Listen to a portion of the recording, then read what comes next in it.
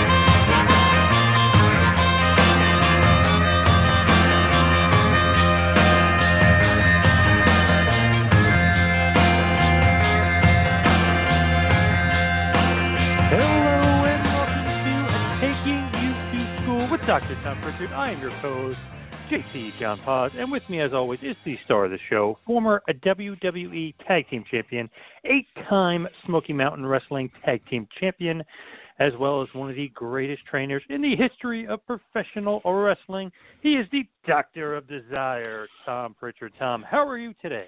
John, doing great today.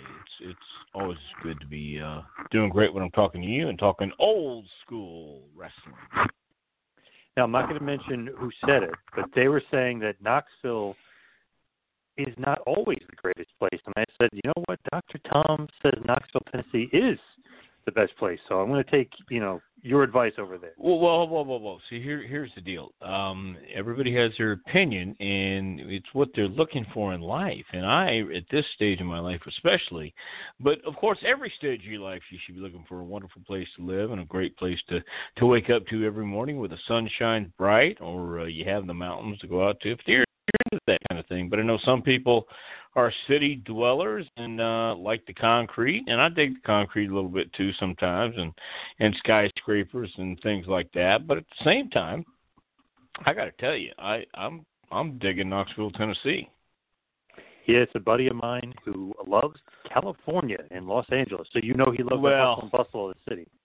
Yeah, and hold on here. There you go. I mean, and I was just funny you should say that, because I was actually having a discussion today about Los Angeles, California, and how California itself has pretty much gone down the drain. I lived in L.A. in 1980, and now, if you want to take a look at California, compared especially to the East Coast and Knoxville, Tennessee, and places of that sort, my God, it's changed so much in the last 40 years, and from what I've seen. But anyway, you know what? I think it's all just a matter of taste, and whatever you want to do, whatever your poison is, I think that's what anybody ought to do.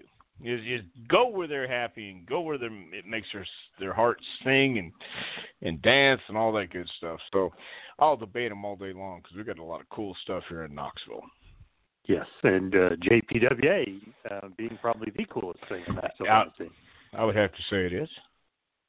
Love it. Love the JPWA. But today I wanted to focus in on another guy you trained. In the past, we've talked about The Rock, of course. We've talked about Vincent Kennedy McMahon. Talked about Shane McMahon. Last week on the show, we talked all about Kurt Angle. This week, I wanted to talk about another Olympian, another former world champion, another Hall of Famer, Mark Henry.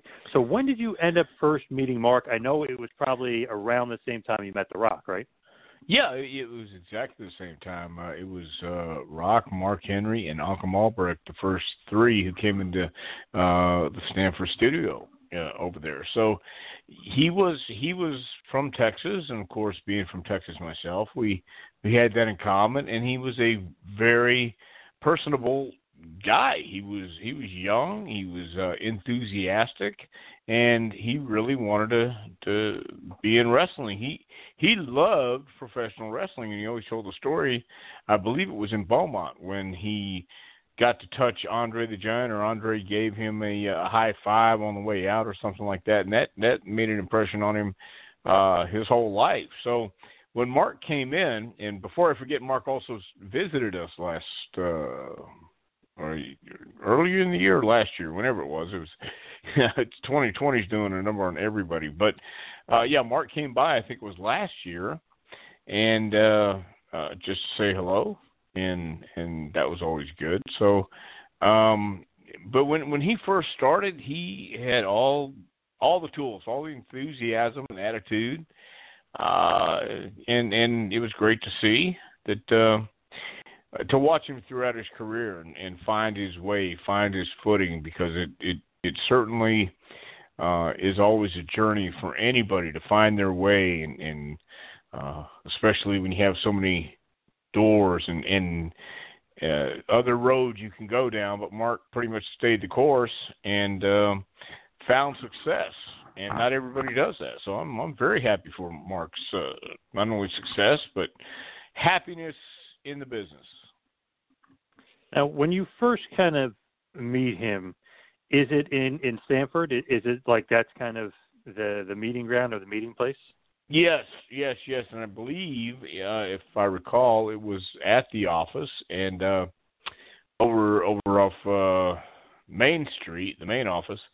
And, I wasn't sure what to expect right off the bat when presented with this deal. All they told me was it was going to be a bodybuilder by the name of Achim Albrecht, and I've said this before. He's been on all the bodybuilding. He was on all the bodybuilding magazines at the gyms we would go to on the road, and it was a little surreal at times. But and then Dwayne Johnson, and of course Mark Henry. So we met everybody at the Titan Towers and had breakfast.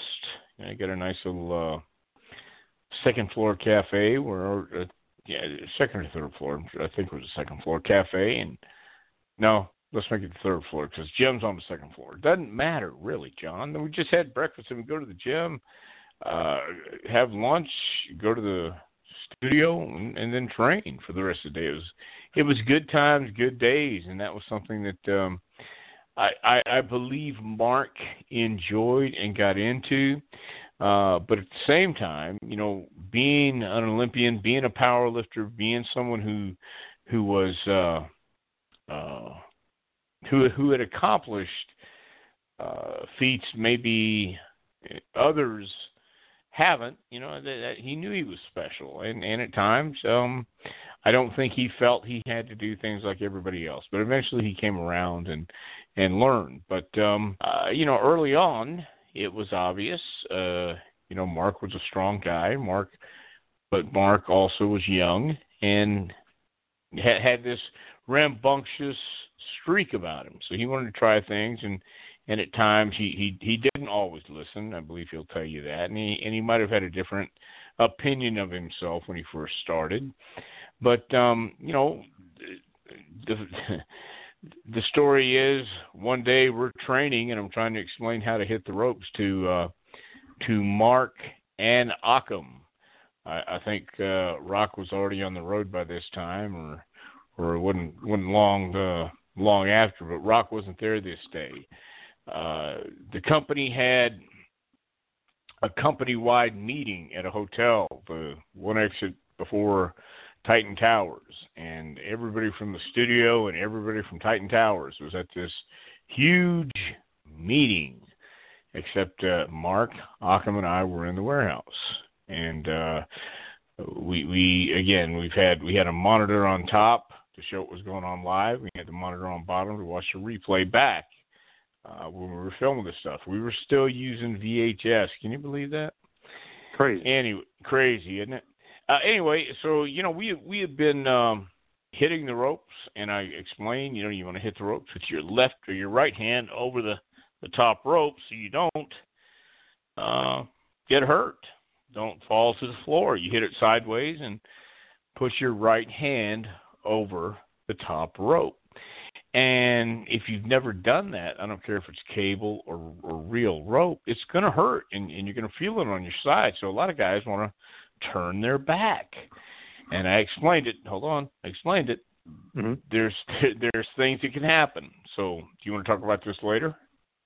No, go for it now. Okay, because this is one of the things I don't know if you're going to bring up is his ankle or not. But we had hit the ropes and done some stuff, and finally I rolled out of the ring with Occam, and we were going to watch something that he had just done. We're going to watch it back on the monitor below, and we kept a camera running the whole time. And Mark stays in the ring and starts hitting the ropes as hard as he can. And we can hear it and we can see it above. And all of a sudden, Mark hits the ropes with his back, and his head slides through the top rope, in between the top and the second rope, gets it hooked, and his ankle gets snagged in the canvas, and it snaps. And Mark is close to, he's over 400 pounds at this point, I believe. And he went, oh my God. Oh, I broke my ankle. I said, no, you couldn't break your ankle. I says, yeah, I heard it snap. I felt that I broke my ankle. And I'm thinking, oh no. We just hired this guy, Olympic champion or Olympic weightlifter. I think he came in, sixth in the Olympics, but he still had this personality. And I thought, man, they want him to debut pretty soon too. And all of a sudden, here he is, the broken ankle. There's nobody up front for me to call. We don't have a cell phone. I go to a phone, have to dial out, and we get the ambulance to come to the Stanford studios. And again, Mark's over 400 pounds, so it takes Occam, myself, 4 other EMTs to get him on the stretcher, take him to the hospital. It's like, oh my gosh. Then he was out for another, I think, 6 weeks. So his start, he wasn't quite sure what to think, and he didn't know how to just. He didn't know how to be accepted. I think he was trying too hard right in the beginning. Eventually, he found out, and he became good friends with Owen and people like that. Brett, who also helped him along the way. But Mark was an impressive guy once he got rolling, because he finally found his groove, and he finally found his niche and who to listen to and how to apply what he had. So he was a good guy to have around. So did you know of this pedigree beforehand? The Olympic athlete and all that other stuff. Did they tell you that, or you just know it kind of going in? Well, once again, I mean, the publicity had been out there, and the idea had already been presented to me that we hired the power lifter, Mark Henry from Texas, and he's got a ton of personality. And his manager, I don't remember his manager's name. He passed away 2 years ago, though. Gosh, I can't remember him right now. His manager, I think, is the one who contacted WWE, and this is kind of how it came about. Occam was coming from California, and Rock was coming from Miami. Patterson, or actually been in Memphis for a while, but he had been coming up through Pat, and so yeah, they told me we got a kid who is looking to place pretty good in the Olympics. Mark Henry, he has a great smile, has a great personality. So yeah, I knew about it. Once again, watching the Olympics and just having some idea. So who actually is signed? Is it Jim Ross that was kind of a part of that? Was it Jerry Briscoe? No. It might have been the directive from Vince, because I remember Vince putting him over as having this great smile and wonderful personality to have for WWE. And what a great representative to have this guy who just lights up a room when he walks in, and he's able to connect with people. He's one of those guys that is easy to say hello to, get his attention, and keep his attention focused on you when you're talking to him. So he had that kind of personality. He was engaging, and so he was that even before he got to WWE. And I believe it certainly could have been JR, but and JR who worked the deal out, no doubt, but I'm not sure who the first one was to find him and say, hey, let's sign him to a contract. But I know he had a 10-year deal right off the bat, which says something about it. Yes, crazy kind of to be able to get that deal from WWE. Usually it's like, hey, we'll give you an opportunity, pal, right? They don't normally give you a 10-year deal off the bat. Yeah. So I mean, he was special, and he knew it, and that could have had a lot. Well, I'm sure that had a lot to do with the way he felt he should have been treated. But once he understood that respect is given, earned, and then got, not just in one facet of life, and in everything you go into. When you walk in, even though you might have been a fan, you still have to earn some degree of respect, and the boys are going to make you work for it no matter what. But he worked for it, he did it, and he earned his stripes. And I think he more so than not over delivered on every aspect that he ever approached in wrestling, and it was a good deal for him. Do you think that the ankle injury humbled him a little bit? Maybe he was a little bit tough to get going because he's an Olympic athlete and all this other stuff. Do you think that may have humbled him a bit? I'm not sure if it was the humbling or the realization that that the wrestling business has a way of teaching us all lessons at special times in our lives, and if the lesson was humility, then maybe. But Mark was a legit strong guy, and Mark was he if he got his hands on you, could hurt you, but the deal is he'd have to get his hands on you, and you had some guys who could run a lot faster than him at that time. So, and there were some who would poke the bear, and some who would want to see how far they could take things, and Mark would then snap, and that's where Owen came in especially, and kind of calmed him down and said, listen, the more you snap, the more it's going to happen, because that's the reaction they're looking for. Don't give it to them. And finally, Mark realized, it's all a game, and he started playing his own game. He didn't play back with them. He let them. He found the answer. It was, nobody likes kicking a dead body, and if he didn't react, then there wasn't any fun. And that's, so if he learned humility, you're just smart enough to, okay, this is part of the process and the road we have to go down. No matter what, we're going to go down this road, and I can make it easy on myself, or I can make it a lot harder. And I think he chose in the end to loosen up and make it easier, and he was finally accepted. And obviously, by the way, in the position he has now, he's the real deal, and he's helping guys now who were in his spot many, many years ago. So what did you think about him as far as like athlete wrestling wise? We know he's a great lifter and strongman, but what did you think about him as far as like getting in the ring and actually being adaptable to wrestling? He's a big man, so he's not going to be. Never were we looking to make him a technical wizard by any stretch of the imagination, but learning the basics and doing what we do would get you in tremendous shape if you do them properly and you apply yourself.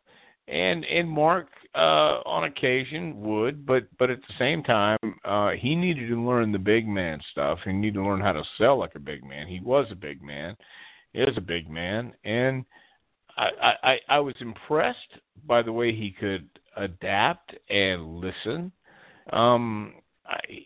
He just had to find the time to sell, the time to come back, and when to move forward, when to stay down, when to come up, and all that was determined on who he was working with and who was talking to him in the ring. So he adapted pretty well, and as a wrestler, it might have taken him a while, but once again, he was a big man, and he had to learn his way. He had to learn his own footing and timing in the ring, and the only way you do that is do it. And so once he did it, and once he got it down, once he understood what he was supposed to do, then I think he learned pretty well. So when he's training and stuff, coachable, not coachable? Did the ankle injury kind of made him more coachable when he came back, or like was he coachable as far as, okay, I'm going to get into here, I'm going to do what Dr. Tom asked me to do? No, he was coachable at times. I think it was afterwards that maybe, Marcus said this before. He would come in on some days, and we taped everything, and JR wanted to see it at the end of the day, or if Vince wanted to check on him at the end of the day, we had it. Well, it just so happened that Mark would come in on some days and read the paper and not even watch his practice, not like he's not even paying attention. So when that got back to the office, and once again, you've got to understand, people are coming in and out of the studio all day. You may not think, but you better think. You better understand that you're being watched, whether you think you are or you're not. And just assume you are. So, character is what you do when nobody's watching, but you have to assume everyone's watching. So once Vince had heard about Mark reading the paper while we're practicing, he called him in and gave him that talk that he'll give people on occasion about how much he believes in them. He's disappointed that they're not taking this opportunity seriously. I don't know if that was verbatim, but I think that was the gist of the conversation, because Mark came back and there was no more paper. He was watching, and he was applying himself, at least watching and taking things in.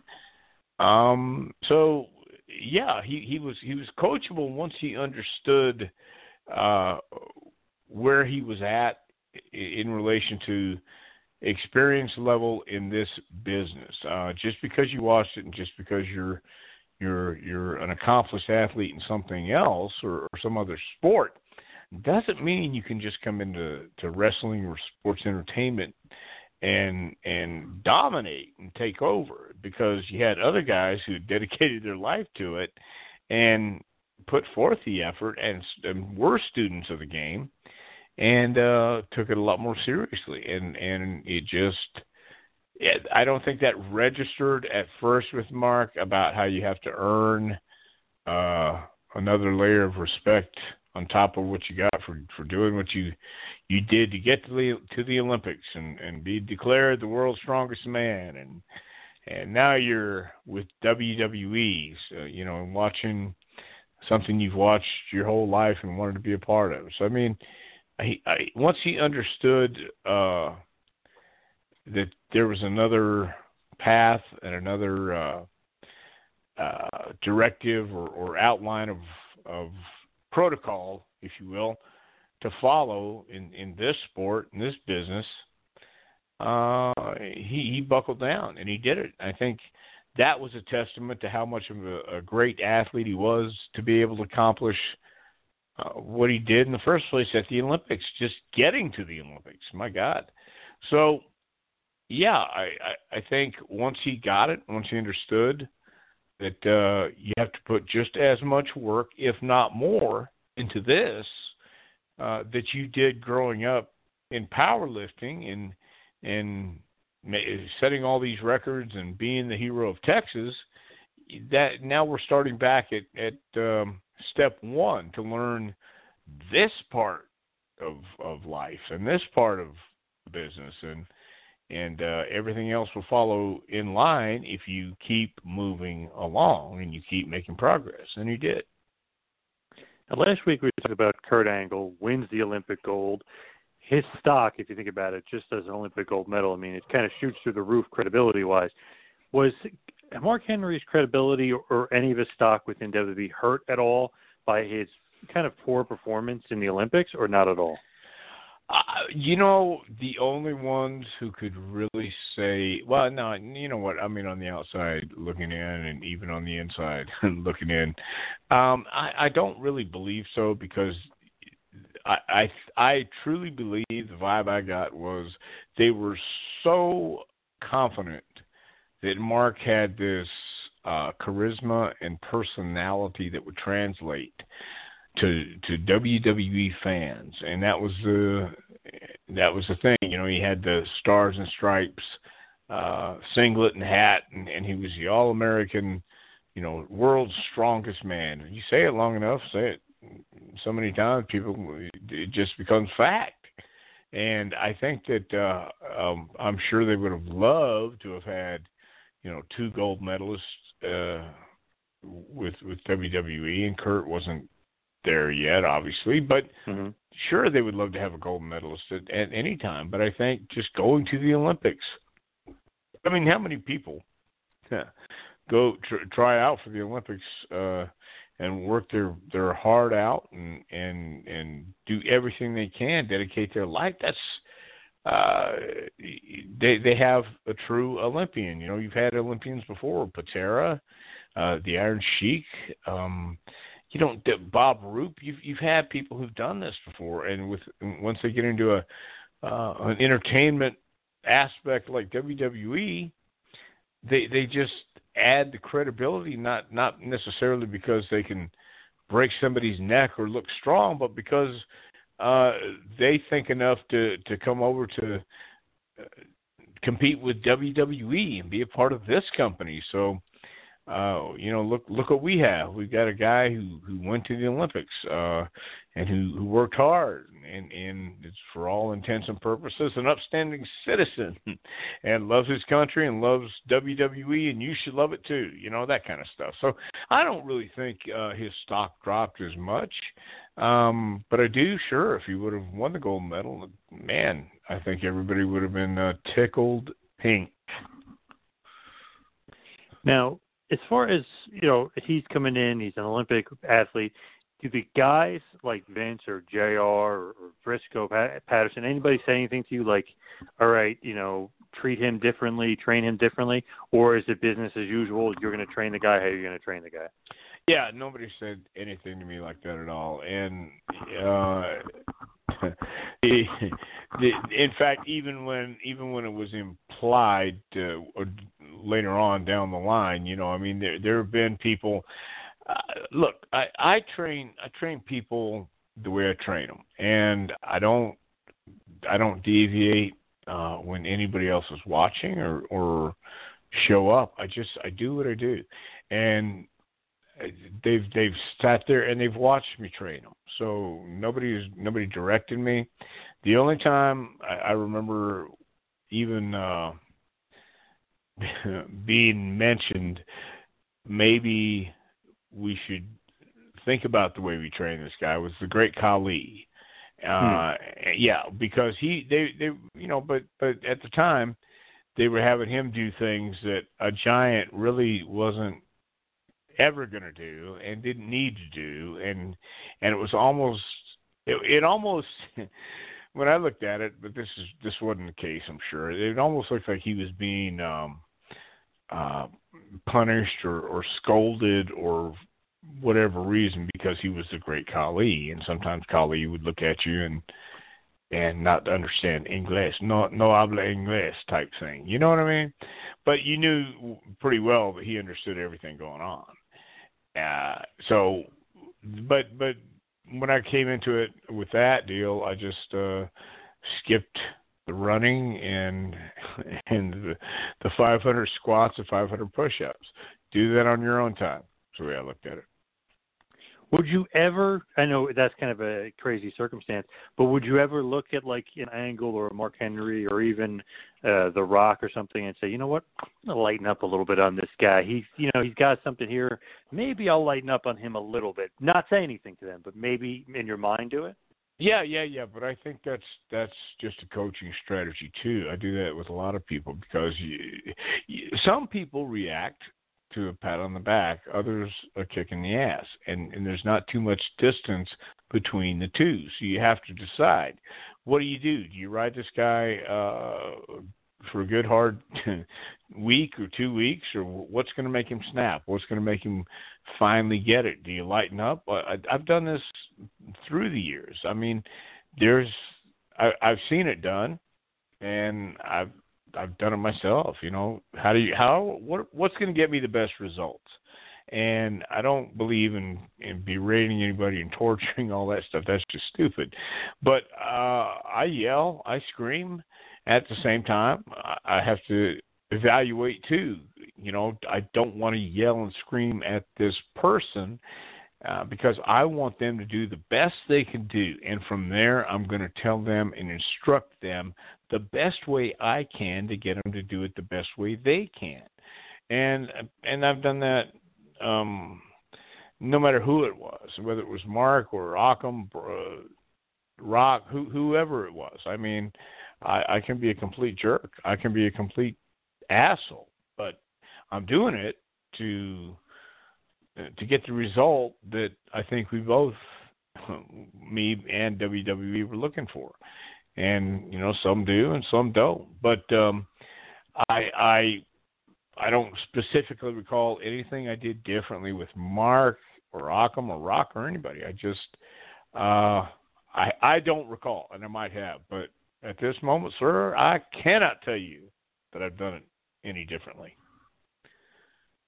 So as far as kind of the developmental at the time, I know we talked about this, but my God, it was 30-something weeks ago. What is it like walking into developmental, quote-unquote developmental, and the training at this time, the facility and stuff? I know we're talking about the office and Titan Towers, but kind of take us through that again, because I think that's just so cool and so different and so unique, really, as far as training. Well, it was unique in the sense that it was happening in WWE for the first time. The power plant had been around for a while, and that was in Atlanta, and they ran it the way it was done old school, and that meant boot camp, and you're doing sometimes 500 to 1,000 squats, 500 to 1,000 push-ups before you even stepped in the ring. And that's great. You're going to be in tremendous shape. I don't. That's one way to do it. You know, you have your way, I have my way, but the right way, the only way, does not exist. There's this way or that way, and that's that way. You know, yeah, you can get results. My way, I've seen different instructors, but one of my instructors that I had for karate, a guy named Bill Gray, just had a way of teaching, had a way of connecting with me, and I tried to adapt some of the elements he used. And again, he would yell, he could intimidate you at times, but then he would walk right over to you and he would tell you, "This is how you do it. Step here, move your foot over there. Okay, bring it up, raise your knee. Great, good job." Okay, so I got that. I understood that. That connected with me. So we needed a way to train people at WWE, and it involved going to the office in the morning. We'd get a workout, have breakfast if you wanted, but we'd work out. Then you have an hour for lunch, and the studio was right down the street, and we would all travel to the studio after lunch, and if we started at 1 o'clock, we would go till 6 sometimes, and if we had to stay later, we stayed later. If we had to go earlier, we went earlier and stayed later. We did whatever we had to do, but for that moment, and that was 1996, for that moment, once again, Titan Towers has always been a cool building. It has everything you need inside, again, like a little cafeteria, for the employees, reasonably priced, great food, fresh fruit, things that you don't have to leave the building for, and a full scale gym on the second floor, so the guys didn't have to be bothered, didn't have to go to Gold's or any other place. It was it was better than Gold's actually, and still is. I'm sure it's even better now, but. You had no excuse because all they were there to do was train and learn the business. And there was no excuse not to be in the gym. There was no excuse not to be at the office and be able to be accounted for and be able to get in touch with you. And then your day was spent over at the studio. And there were weekends when we would go to the movies in Danbury or somewhere, and things like that. But the days were spent around the business, and you never knew. It's kind of like what we have now. You never know who was going to stop by. And, you know, Vince would stop by the studio, Bruce, JR, Cornette, you know, and guys who were coming in to cut promos, or guys who were coming in to do things on their days off would stop by and watch us work. So it really was, for that time, it was unique for WWE. As I said, WCW already had it, but that's kind of what we were looking to do. But I knew I'm not, look, in all my years of wrestling, I have never one time done a squat or a push-up in a match. So if you want to do that, you can do it on your time. But when we're in the ring, we're going to do wrestling stuff, and we're going to learn how to work, and we're going to learn timing, and we're going to feel it, and we're going to learn pacing, and pacing and spacing, and keeping your distance, filling the gap. I mean, all these little things. You have your way, I have my way, blah, blah, blah. But we can pick and choose, and if this isn't working for you, we'll find something else and try and make that work. But that was a routine that we had for a while. And once they got to the point where they could go on the road, well, that became even more of a busy time, because we would train and then get ready for the road, and it was nonstop. It was pretty much at that time nonstop. I was doing voiceovers too, and some other stuff at Titan Tower. So it was a busy time, but it produced. I think we produced some pretty good talent. Definitely, there's no doubt about that. So how often can you tell, or how quick can you tell? Like you said, Mark Henry, of course, had the charisma and the personality, and Vince says he thinks it really would translate. But how quick can you tell, like, okay, this guy has it? You know, he's going to make it in the business.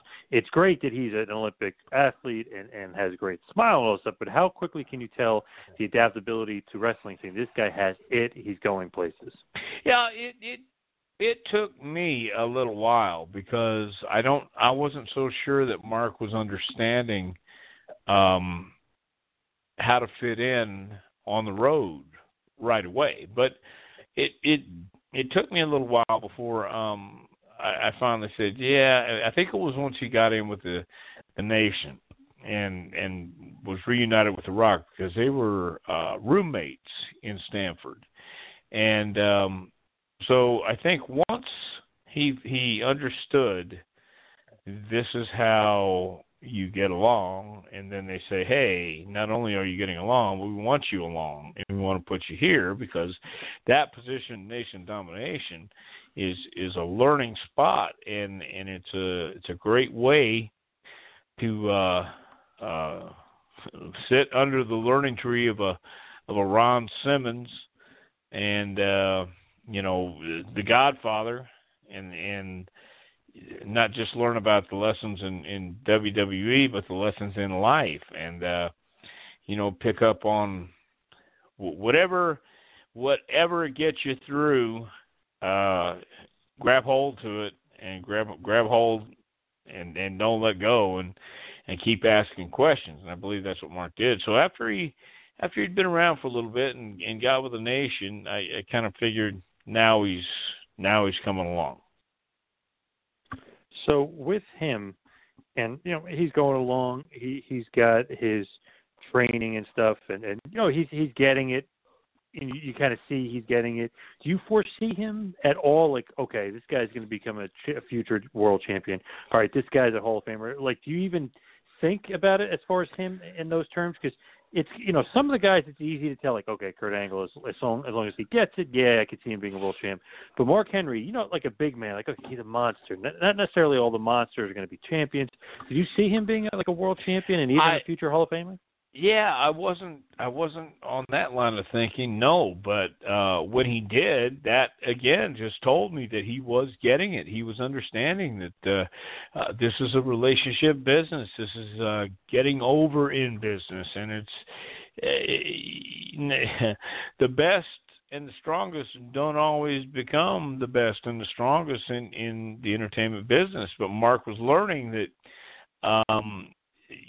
you've got to have something that people believe in, and when I say people like Vince and decision makers are looking at, and they have to see it. And once they give you that vote of confidence, it's up to you to fulfill any ambitions they have in line for you or they see for you. It's up to you. They'll give you the chance, and that really is true. They will give you an opportunity, and then the rest is in your hands. They're going to expect you to know that you're going to need to go to the Undertaker for advice. They're going to expect you to know that someone they're going to put you with is looking to help you. Are you smart enough to pick up on that?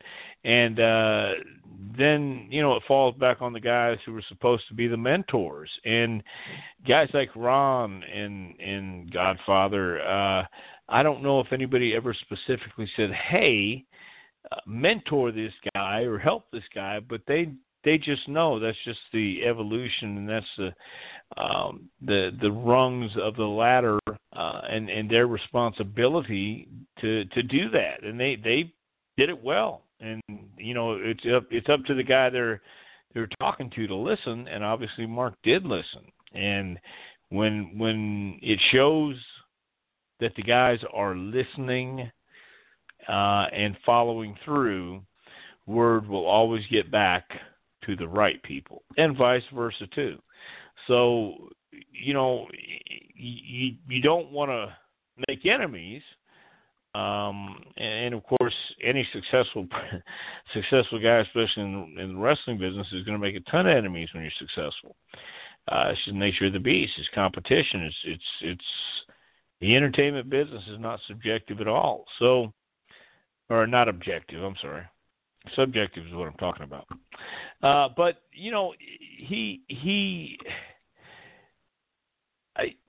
nobody could tell he was going to be as big as he got. Nobody could tell in the beginning that he was going to be a champion, a world champion, and a Hall of Famer. But of course, as he progressed, as he went on, and he didn't disappoint, and he became dependable, became reliable, and became a valuable commodity, could draw money, could draw interest, and take any situation, any part of the program they handed Mark, with the Mae Young thing, with the other one, I can't remember the one in Houston where he says, "Oh my God, you've got a penis," and I went, "Oh man," He delivered on it. Not just anybody can make that work, and he did for that point in time. So, and there were a few things that he was uncomfortable with along the way that he spoke up, and they changed. So, there's a lot of things that go into being even considered to be the world champion, and then to be considered a Hall of Famer is pretty much one of those things where. Do we like you well enough, and do we really think you deserve it? Well, obviously they did. They being whoever makes those decisions, obviously. So with him, he makes his WWF debut at Mind Games as far as TV. He did have a house show against Jerry Lawler before this, but Mind Games pay-per-view, 1996 September, and he beats Jerry Lawler in about 5 minutes in front of a hostile Philly crowd. Sometimes debuting MSG New York can be tough, but sometimes that Philly crowd, I've noticed, can be even tougher. Oh, Yes, Philadelphia is a tough town. It's a tough town for everybody, I think, all sports teams and anybody that comes in there. Yeah, but once again, how else can you learn except just to be put in the fire? And that was again part of the process, part of the road he had to go down, and he knew that. So. Lawler obviously is going to report back. You know, if he is coachable, if he listens. So you know, once again, you don't want to make enemies, and obviously make sure everything's okay with Lawler first, and then go out and he can make you look like $1 million, or he can make you look like like $1 or 50 cents. So and Mark pulled it off. So that's the key. You start out young and dumb, and everybody does, and with a one conception, an idea of what you have in mind and what you're going to do, and all of a sudden it gets upended, and they're going to make you completely the opposite of what you had an idea about. So that's the great thing about the entertainment business. That's the great thing about wrestling. It can change on a dime, and you have to be able to change with it.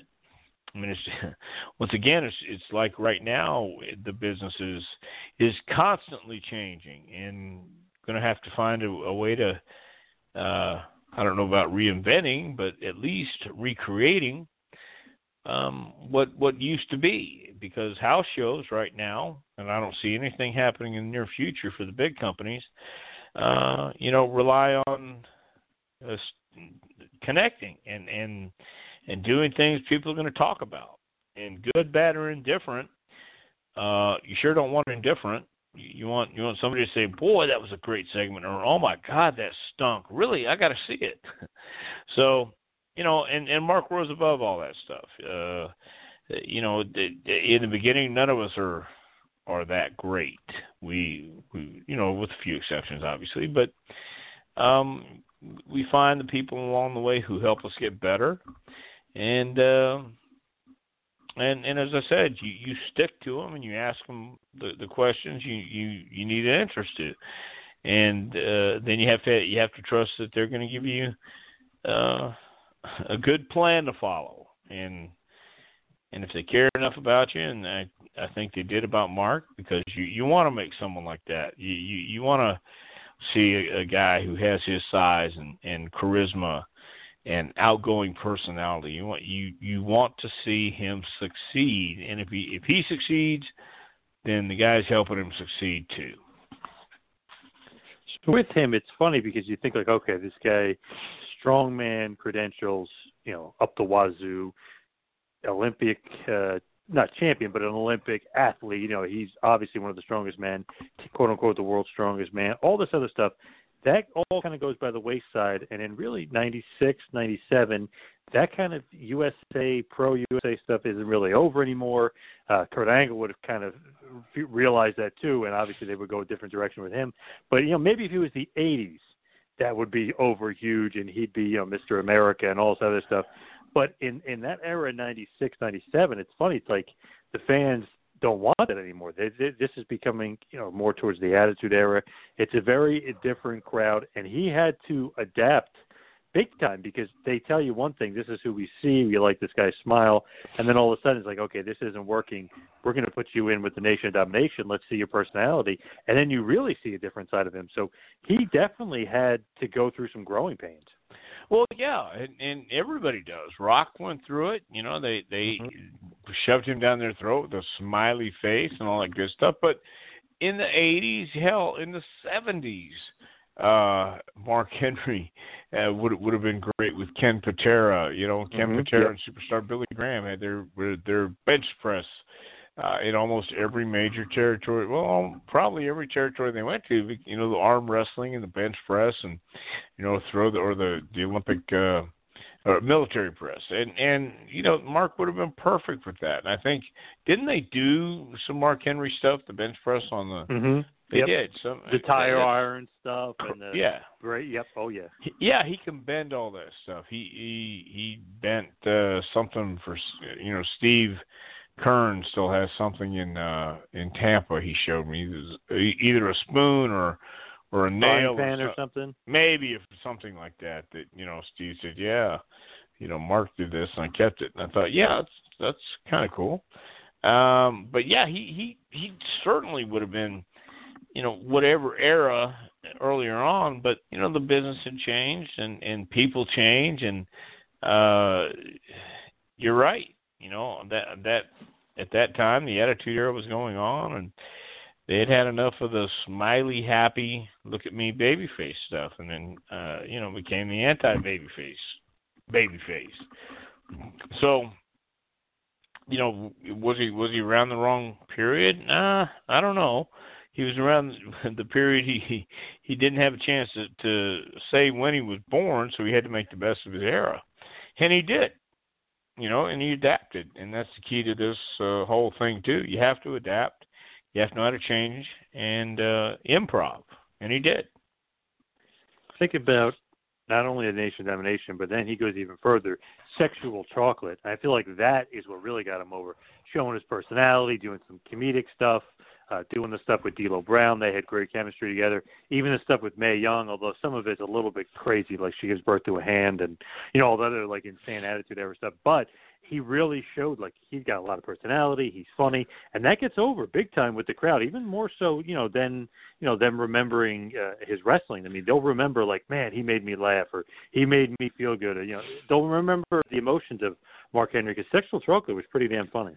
Well, I agree. And I think Mark found an outlet there because he was that kind of joking guy and could be kind of dry humor at times. And as I said before, The Rock was that endearing smartass when he got there, and they were roommates, so they would crack on each other. But once you're given an outlet, once you're given an opportunity to shine and have your personality stand out, some people make the best of it, and some people don't know what to do with it. And Mark obviously knew what to do with it and took full advantage of it. And he come to find out, he was more natural doing that because that was him, and he had fun with it. So if you're having fun, people are going to know. And if you're digging it and you're living in the moment, people will know. And Mark was living in the moment with all those vignettes, and I don't believe anybody else could have pulled it off but Mark Henry. And I think with him, what really got him over was when, I don't know if it was a Dusty Rhodes project, but always that's kind of like the rumor. Like Dusty basically got in his ear and was like, man, you're a monster. Let's make you a monster. And then he had that feud with The Undertaker.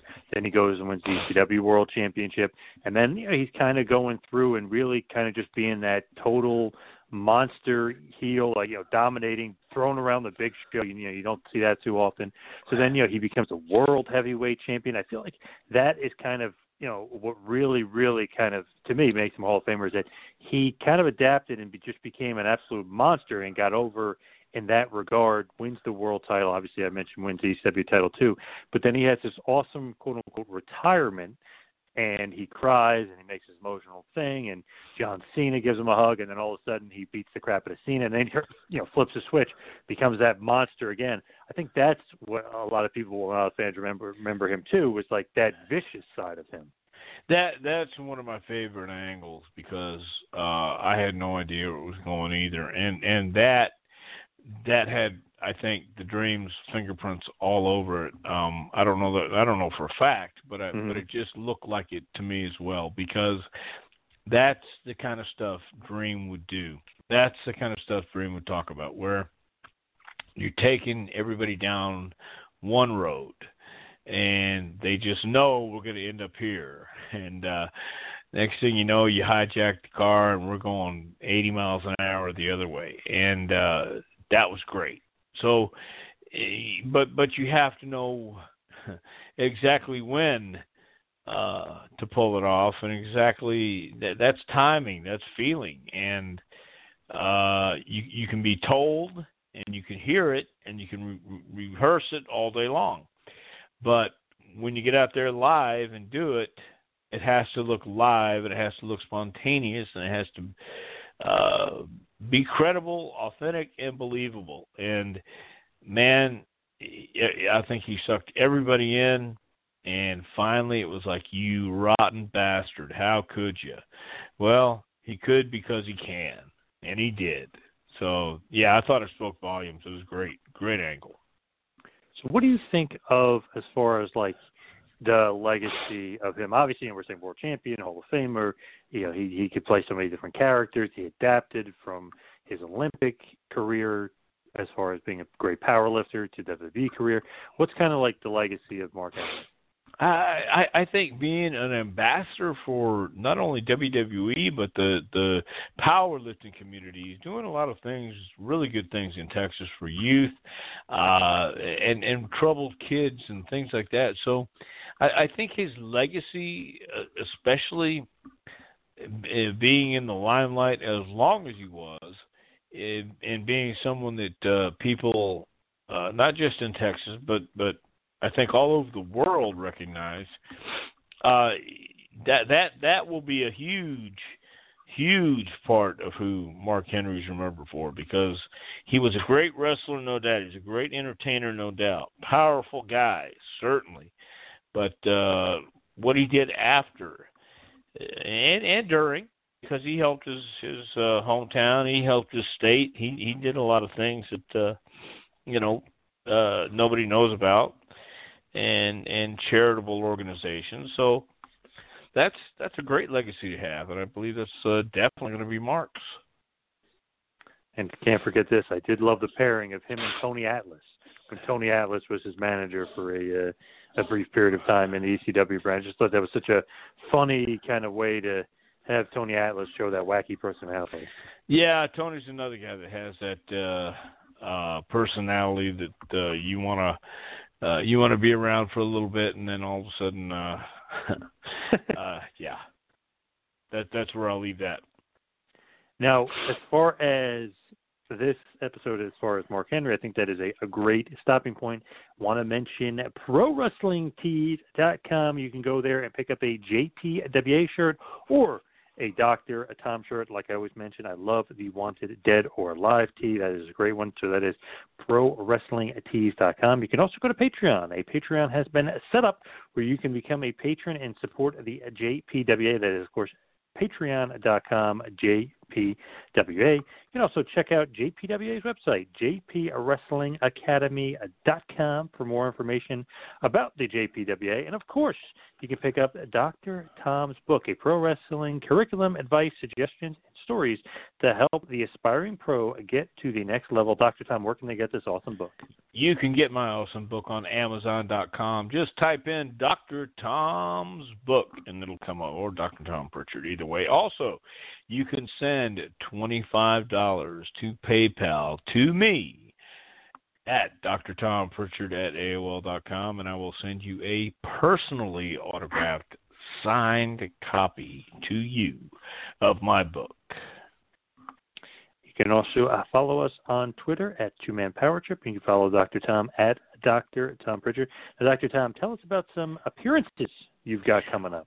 Well, we have a huge one this Saturday, John, the 50th anniversary of Jerry the King Lawler.